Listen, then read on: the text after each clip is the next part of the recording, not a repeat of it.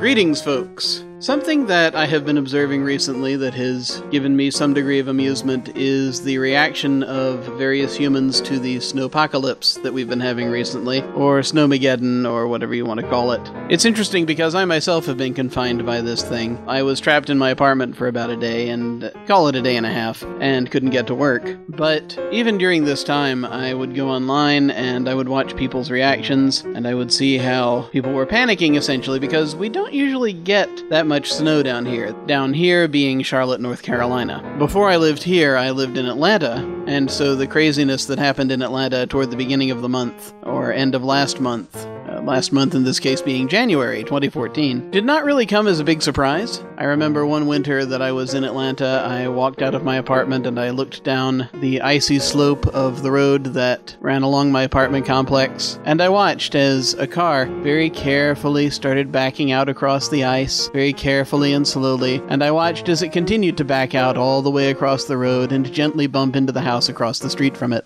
People in these areas, the South and what have you, do not know how to deal with snow because usually they don't get it. Now, at various times in my youth, I did live in places where there was more snow, so it's one of those things where I don't really care if snow falls. I'm fine with it. I'm not particularly elated, but it's pretty to look at. Now here's where the problem comes in. It's not the snow that I'm worried about. It's the people who don't know how to handle the snow out on the road. Anytime we do get a sizable amount of snow here, I generally have to cancel my plans because people are panicking out on the road, rushing to the stores, buying milk and bread, and hopefully things other than that, but I expect some people just buy milk and bread out of rote. This year they seem to be buying a lot of bananas as well, I'm noticing. But they're basically falling back to this kind of primal preparation for the apocalypse thing, as though they're going to be trapped in a bunker for the next 6 months. And so, if I have to go driving during one of these times, I have to deal with people careening all over the road and slamming into every third telephone pole because they have lost their minds.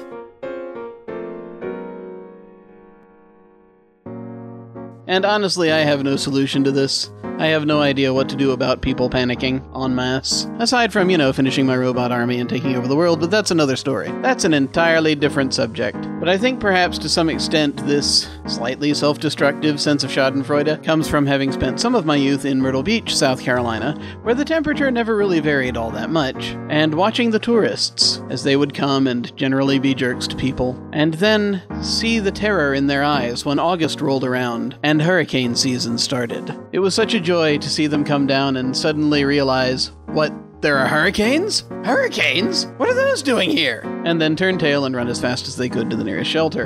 And I could sympathize with a lot of folks who came down and were taken by surprise. So it wasn't everyone, it was just the people who decided that their vacation was a time when they could treat other people as things and behaved really badly, kind of putting the human race to shame at that point. But now as I sit here and the snow is melting, and I see people very tentatively creeping back out onto the road and trying very hard not to hit each other, those who know what they're doing at the very least, I have to say it was a slightly more positive experience than negative, if only for the entertainment value.